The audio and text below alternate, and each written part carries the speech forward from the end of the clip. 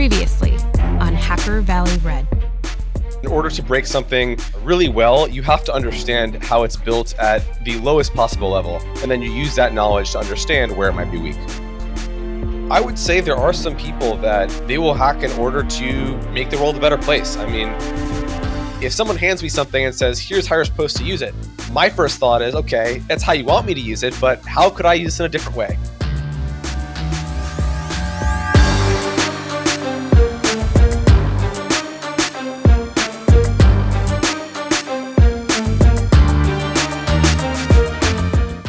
Axonius has crossed the chasm, the first company to solve the cybersecurity asset management problem. Gartner has recognized cyber asset attack surface management, CASM, as a category in their Hype Cycle for Network Security 2021 report. Axonius gives its customers a comprehensive, always up-to-date asset inventory, helps uncover security gaps, and automates as much of the manual remediation as you want. Take a look at Axonius and give your teams time back to work on the high-value cyber initiatives they were trained to do. What's going on, everybody? You are in the Hacker Valley studio with your hosts, Ron and Chris. Yes, sir. Welcome back to the show. Glad to be back again and excited to continue the journey into a hacker's mind. In the studio this episode, we've brought in Lisa Forte. Lisa is a partner at Red Goat Cybersecurity and co-founded a movement called Respect in Security, which is a group of professionals that stand against abuse in the InfoSec industry. Lisa, thank you for taking the time out of your day and joining us on the podcast. Thank you for having me. It's very exciting. Lisa, I think you have one of the most exciting discussions that we're going to have on this season. But before we get to all that, I would love for you to share a little bit about your background and what you're doing today. So my background is super strange in comparison to a lot of people in InfoSec. So I trained as a lawyer, and then I worked in counter-piracy operations off the coast of Somalia, stopping pirates from getting on board sort of commercial vessels. I worked in counter-terrorism intelligence and then in one of the UK police cybercrime units, and then founded my own company 4 years ago, and here I am. Sounds like you've done quite a bit here and there, from law to working cybercrime, but what has been your favorite aspect? What was a story that led you to think like, oh, this is my favorite part and where I belong? You know what? Actually, it's the people that really make it. And I think for me, in all aspects of security that I have worked, the sort of camaraderie of the people who I've worked with have really made the experience interesting. So working with sort of ex-Royal Marines when I was working in counter-piracy operations was just a really fun kind of environment to be in. And they were hilarious people to work with. So I think the people really make any job sort of, it can be as interesting as you like, but I think the people really make it. I completely agree about people really make it. We often hear about people being the weakest link, whether it's through their security awareness or making a mistake in the world. But what we're about to talk about here is a little different. These people are coerced into becoming insider threats. Their minds get hacked. And you hear about this in espionage. You hear about this at the nation state level, but I'm sure it happens in other levels as well. Could you tell us a little bit about your history about this insider threat vector? So I think one of the best places to start is actually really recently. MI5, which is one of the British intelligence agencies, sort of made an announcement that they were so concerned about the situation with fake social media accounts being used to manipulate people into handing over sensitive information. They claimed that over 10,000 Britons had been socially manipulated or socially engineered in this way. And they were so concerned that they actually launched a campaign in the UK called Think Before You Link to try and encourage people to think about who they're connecting with online because the risk had become so grave. And that same statistic has been echoed across Europe, in France, in Germany, in Italy. And obviously the problem is far, far greater in the US because you guys create an absolute load of IP, loads of innovation comes out of the US. And there's lots of people who'd be very, very interested in bypassing the development that you have to put into products and into technology by stealing it. Let's unpack that a bit. When we talk about insider threat, what exactly is that definition for you? Insider threat can be, it's sort of been generalized, I suppose. It can basically be cut down into two categories. Unintentional people, so these are people who might click on phishing links, give out information in like phishing calls, things like that, or intentional. And these are people who know that there are security rules in place that they shouldn't violate and then intentionally violate those rules. And that might be because they're handing information to someone who they think they're in love with online, or it may be that they're taking it to sell themselves as sort of theft kind of sort of level attack. But it's basically that breakdown of people who intentionally compromise security versus people who maybe just make a mistake. So we would love to hear a story of someone that was just a regular employee and they were coerced into doing one of these operations. Well, is there a story that you could share that really highlights how big of an issue this is? Funnily enough, this gentleman, and I'll obfuscate all the names in this for obvious reasons, basically he met this woman online. He met her on LinkedIn, actually. And they were sort of conversing over something he'd posted, which was sort of scientific research that he'd posted. And she'd commented with a question, and he'd sort of decided to direct message her, and then they'd had this kind of back and forth.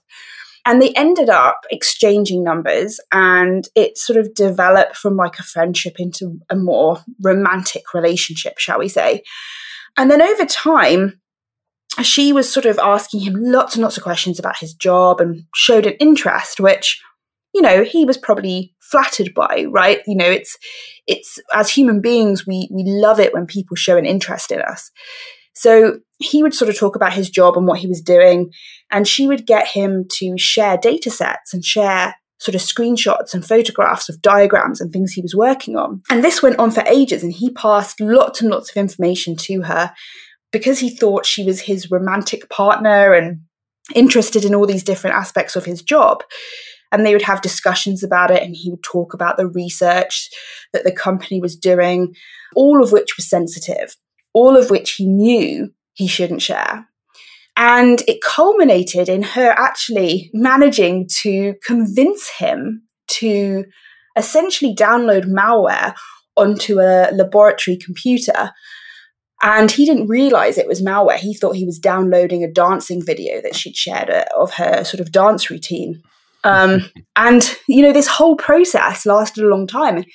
And even when the security team at the company kind of identified this and thought, oh my God, this is horrendous, realized the extent of it, he still truly believed it was all some big misunderstanding and his beloved partner was innocent in all this. And he didn't twig for quite some time that the whole thing was actually fake, because they were just, somebody was behind this personality who got him to hand over, you know, dumps of really quite sensitive data because he thought he was in love with her. And it's very easy for us sitting here today to look at that and go, well, what an idiot. But this guy was a scientist. He was a really, really intelligent individual. And I think it's very easy to say these people are stupid and naive, but what you haven't been subjected to is the rapport building and the slow and gentle friendship that grows into something. So it's very easy to say, I wouldn't fall for that. But I'm pretty sure he would have said that as well. Right.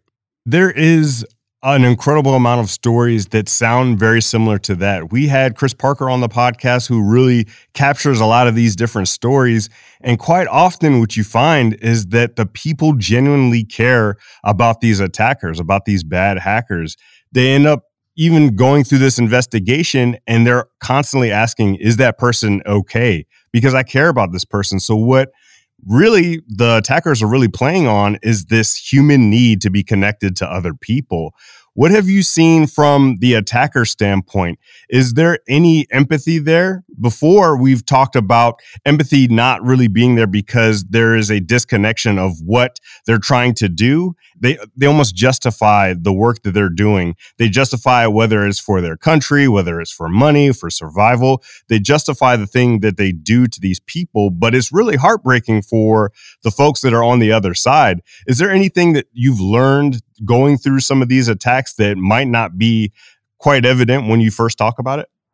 From an attacker's perspective, I haven't seen any sort of demonstrable evidence that they have empathy or feel remorse in any capacity. There's never been any messages sort of being apologetic, for instance, or anything that would give you a suspicion that perhaps they knew what they had done. And I think a lot of that is twofold. Firstly, I'm not convinced that these individuals are necessarily just one person. They create a LinkedIn profile, for instance, but there's no way of knowing whether that's one attacker sitting behind that LinkedIn profile or several who use it.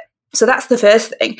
The second thing, I think, is that because they are detached from this individual, they haven't met them, they haven't spent physical contact with this person, I think there is an ability for attackers to sort of see it as disconnected.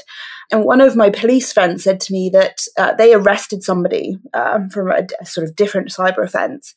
This individual could not see that the damage he had caused was akin to that of mugging someone on the street. And he just could not see the parallels at all. Yet, obviously, we know it has a huge effect on the individuals. I mean, think about the story I just told. That person essentially went through the realization that he'd been dumped, essentially, in his mind, right? Because he had a relationship and now that relationship's ended, which we all have been in that situation, which is horrific in itself. And then, on top of that, the person is fake and he was conned, which is even worse. And then on top of that, they got him to compromise his company's security and embarrass him on a professional level. So when you then mount that all up, the consequences must be absolutely horrendous for the victim.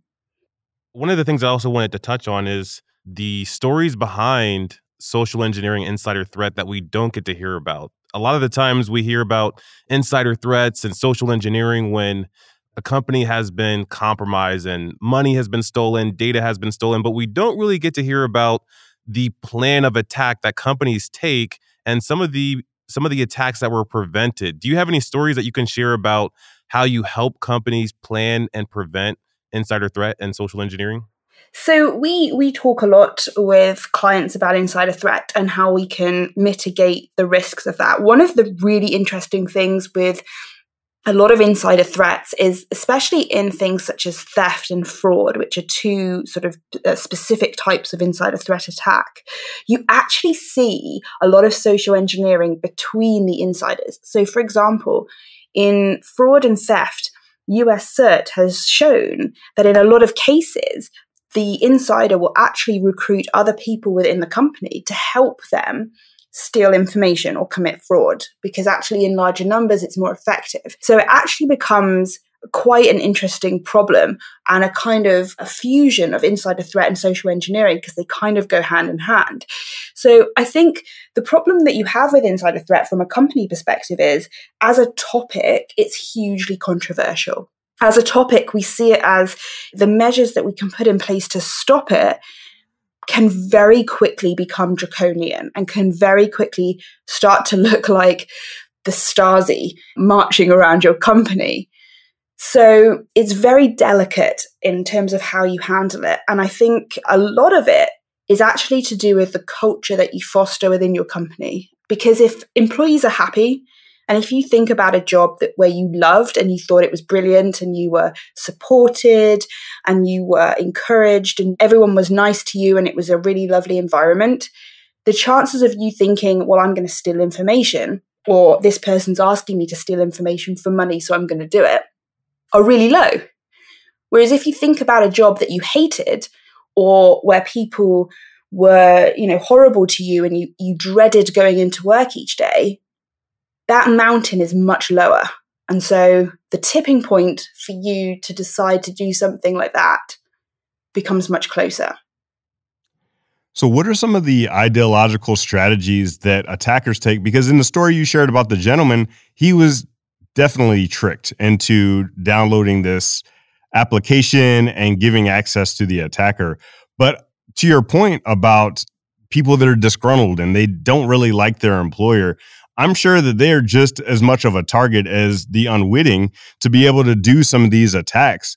What are some of the tricks that the attacker uses in order to figure out who those people are first? And then what do they say once they have that open dialogue with that person? Sometimes I don't even think they need tricks. I mean, if you browse Twitter or LinkedIn, you'll actually see a lot of people who post things that are really negative about their job. So actually, you could probably just from simple OSINT identify people who are perhaps not very happy.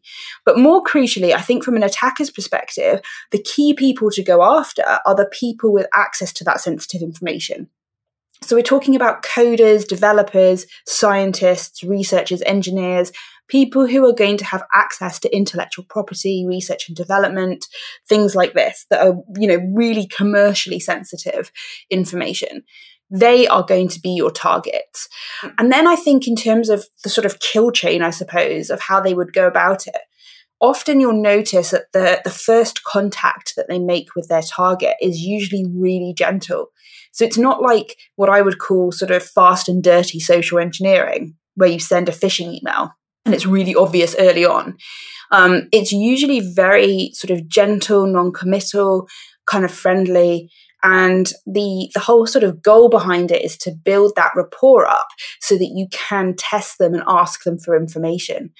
So I often say to people, if you look at a conversation that you have with a genuine friend, go onto your WhatsApp or something like that and look at the conversation, you will notice that it's very back and forth, probably 50-50. The sorts of questions they ask you about your job are probably more like, oh, how's work going? As opposed to tell me the detail of what you're working on. So if you start to look at those conversations and use that as your baseline, anything that's largely different from that should be a red flag. That's not to say it's definitely nefarious, but it should be a red flag. It's almost like it's starting to blend together with things that you see on social media or even within your email. A lot of us will get a lot of spam, whether it's from sales and marketing or just from the attacker. And it's all starting to feel to me like it's blending together. Would you say that it's been the same for you? Yeah, and I think the big problem that we have is fake social media accounts. So, for example, Facebook claimed that in the early part of 2020, they took down something like 4.3 billion fake accounts just in the first few months of that year. In that same period of time, LinkedIn say they took down 7.5 million, and Twitter estimate that 5 to 15% of their user base are fake accounts. So when you look at the problem, the number of accounts that are not necessarily genuine or owned by who they say they are owned by, you can see how easily it is for anybody to get hold of us. I mean, I think the key thing really is back in the day, if you were an insider threat, you would have to walk into your organization, find the physical file, photocopy it, put it into a rucksack of some description, get on a plane, fly to, China or wherever, and then find someone to sell it to. Now, you can take a photo on your mobile phone, you can send it on WhatsApp or LinkedIn straight away to anybody in the world. So the opportunities are much greater, and the opportunity for someone to get caught is much smaller, which means you see a growth industry. When you think about these types of attacks, a lot of the time you think about them from that espionage standpoint, like we were speaking about. I think about people becoming traitors to their country and whatever country that is. But I also think that there's definitely a huge fiscal aspect to this as well. It could be for money. It could be for intellectual property theft. Are you seeing more of these attacks from the espionage and trying to get information, or do you also see a mix of folks that are financially motivated? I would say largely it's financially motivated. Think about it. If you're developing a new technology or a new piece of software or a new drug or a new vaccine, as we've seen, that's incredibly valuable, and you've sunk a lot of cost and a lot of time into the research and development. If I come along and I think, well, I can socially engineer one of your scientists, get them to pass me that information, I've just bypassed that whole process. I might even be able to get to market with that product before you. And so for that reason, it's sort of that commercially sensitive information that people are after from a financial perspective, because it has a lot of value. Even for attackers, they can sell it to competitors for a huge amount of money because it provides such a huge advantage from a commercial aspect. On that same point, do you ever see or investigate hacktivism acts? So like instead of someone just being financially motivated, they're wanting to stop a company from doing something, or they're trying to spread an idea. Have you seen that from an insider threat perspective? Not so much. I've mainly seen it from a sort of what I would call corporate espionage perspective. And it's usually the sort of main perpetrator seems to be Chinese businesses, Chinese companies located in China, going after United States technology by and large. It does happen elsewhere as well, but the main flow of information seems to be between those two countries for obvious reasons. What are some of the things that you've learned over this entire career of dealing with the psychology of these attackers and also on the victim side as well? Is there anything about humanity or anything about the work that you do that you've taken into your personal life? And is there a story to that? So I guess there's kind of two things, neither of which are particularly uplifting, I have to warn you. When I first came into cyber, I was probably pretty naive in the sense that I sort of believed that there would be some sort of, I guess, areas that were off limits to attackers. So hospitals, for instance, care homes, charities potentially, places like that hackers just wouldn't go for. I've since realized, especially over the pandemic, that that's very much not the case, and that actually anything seems to be fair game, which is quite, I suppose, depressing. I preferred my naive outlook on life, I think. I also think that the danger with all of these things is that you hear so many stories, you hear so many stories of insider threat, you hear so many stories of like romance fraud and social engineering, that it's very difficult to not allow it to impact your personal life and not allow it to, I guess, impact how easily you trust people. And that's not always a good thing in life, which I'm learning slowly. So I think it is one of those things, and I think the security community generally, we become a little bit obsessed with risk assessing everyone we come into contact with. And I'm not sure that always leaves us better off. On the point of leaving us better off, I also wanted to take a few to talk about respect and security. Can you describe what that movement is and how did you come to find that? Respect and security is essentially a group of individuals who got together to try and stamp out harassment and abuse in the InfoSec or cyberspace. And this is about in our industry, in our profession. And what really triggered it was there was a lot of people, myself included, who suffered a huge amount of trolling, a huge amount of abuse online. I personally suffered some stalking, which was incredibly unpleasant, all perpetrated by people in our industry, all victimizing people in our industry. And we got together and we just thought, enough's enough. We have to do something about this. The cybersecurity community seems to have a particularly bad problem with this situation. And we've got to take a stand to try and make this better. So we founded Respect and Security, which is a totally voluntary organization that aims to help holding people accountable. And the way we do that is we ask companies to take the pledge. And let's say my company takes the pledge, one of my employees abuses you online. You can contact me as their employer and say, this is what happened, and then I can go and investigate it. So it just provides people with a route to address bad behavior that happens online and hopefully gets people thinking about their behavior a little bit, because we've all seen Twitter pylons that have happened that have maybe ended up in the doxing of somebody or chasing somebody off Twitter. And we're all adults, and I think we have to start behaving more respectfully towards people and having disagreements on issues, that's completely healthy and fine. But always maintaining that professionalism and that respect for people as individuals. Speaking of witting and unwitting, I'm sure there are people that have been disrespectful, whether it's in social media or even in the workplace. They didn't even know they were being disrespectful. There was ignorance on their part. What is that piece of advice that you would have for somebody that needs to reevaluate their behavior and be a safe and supportive employee in whatever they're doing? So I've had a couple of people who have said things that I've taken really personally, and they genuinely, I don't think, believed I would. And they came forward and sent me a message and just apologized, and then that was fine.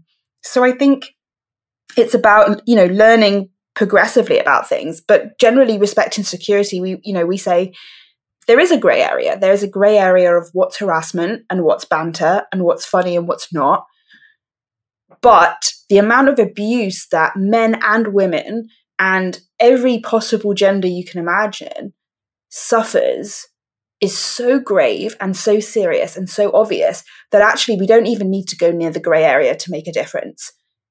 Sending nude photos on LinkedIn is clearly not okay. So we're trying to challenge the really obvious, really serious abusive behaviors. And if we can just get rid of those, we'll have made the industry much better.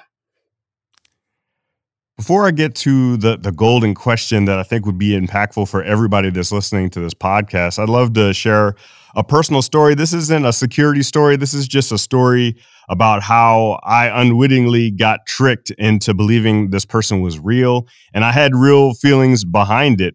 My roommate had begun talking to this woman on MySpace. This is back when MySpace was there before Facebook. And he developed a relationship and he introduced me to her, and we would all talk together about hanging out together. And she was this, extravagant model that had a lot of money, and she was talking about flying us out. And this is me, poor college student Chris, that barely had enough money to eat.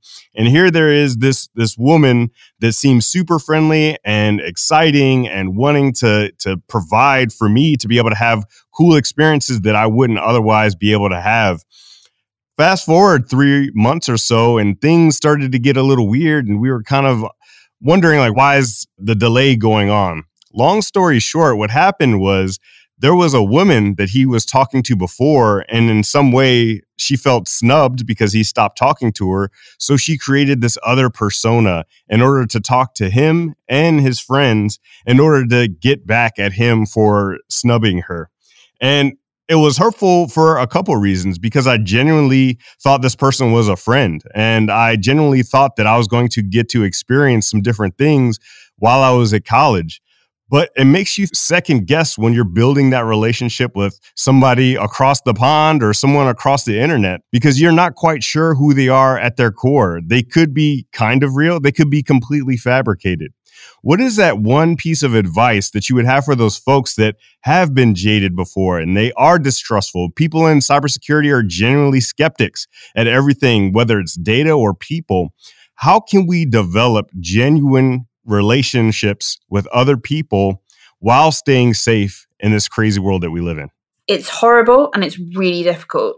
And I always say to people, the key is to spot something's not right before the rapport building has started. So before, as in your story, before you start feeling this affinity or liking for this individual, once that has started, once you start having those feelings, it will be too late. You won't be able to recognize the relationship for what it is. We know this. Psychologists have shown this.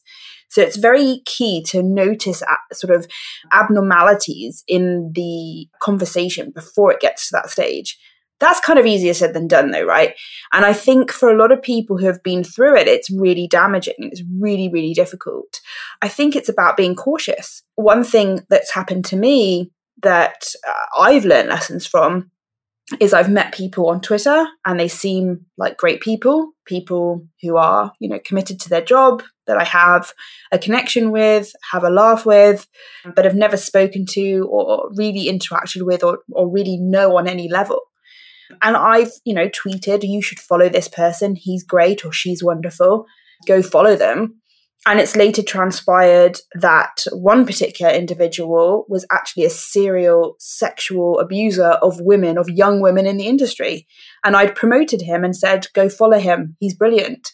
So I think there is this real danger of promoting people you do not know and encouraging young people or anybody to go follow and interact with that person.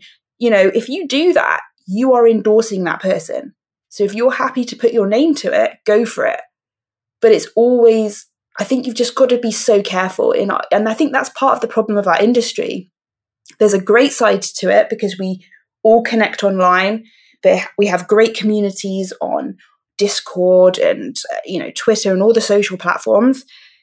The downside to that is we're heavily overexposed to being abused in that capacity. So I think it's very, very difficult and you have to be quite cautious. But I guess it's that sort of trust but verify sort of saying, isn't it? Yeah, exactly. Trust but verify. Lisa, thank you so much for taking the time out of your busy schedule to chat with us about A Hacked Mind.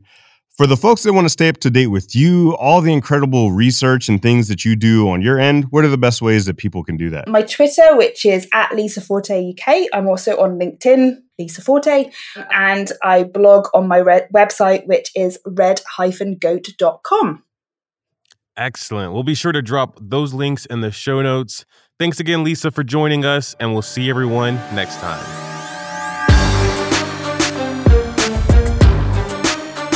If you found value in this content, it would mean the world to us if you shared it on social media, sent it to a friend, or talked about it over coffee. Thank you.